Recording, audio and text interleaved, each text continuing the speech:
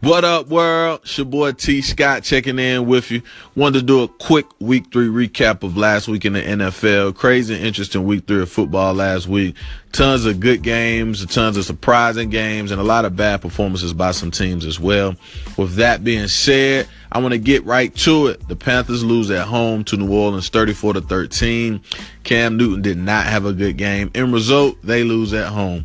The Falcons win in a nail-biter in Detroit 30-26. A really good game. Golden Tate could not get across the pylon, so they lose. But look out for Detroit, man. They are something serious, and they look good. They're coming. The Vikings win with their backup quarterback, Case Keenum, throwing for 3 TDs and 369 yards. Again, their backup. They look good, man, and that's not even Bradford back there throwing, so look out for them. The Giants lose to the Eagles, a division game here, on a 61-yard field goal. The Giants fall to 0-3. Boy, are they in trouble. The Chiefs, what do? They just keep winning. Seattle loses again. They lose to Tennessee and fall to 1-2 on the year right now. The Packers win in OT by a field goal to beat the Bengals. Really good game there. Aaron Rodgers connects with Jordy Nelson with 17 seconds left and on a 3-yard touchdown pass, sends them into overtime. Matt Crosby kicks the field goal, 27-24. The Packers win in OT. And one of the surprising games, Oakland loses this to Washington.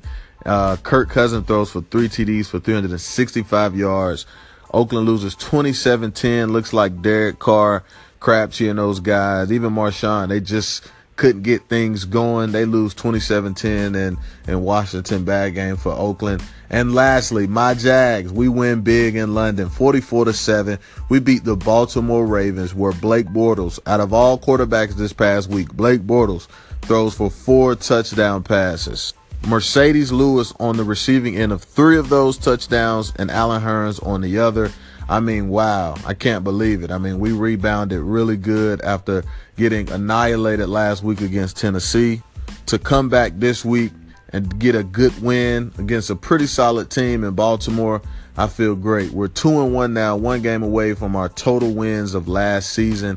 I think it was a great game for Jacksonville, a great confidence builder for the team, and not only for the team, but Blake Bortles. Moving forward, especially next week, we got the New York Jets next week that we're playing in New York. I think Jacksonville can really win that game and get that 3rd win of the season.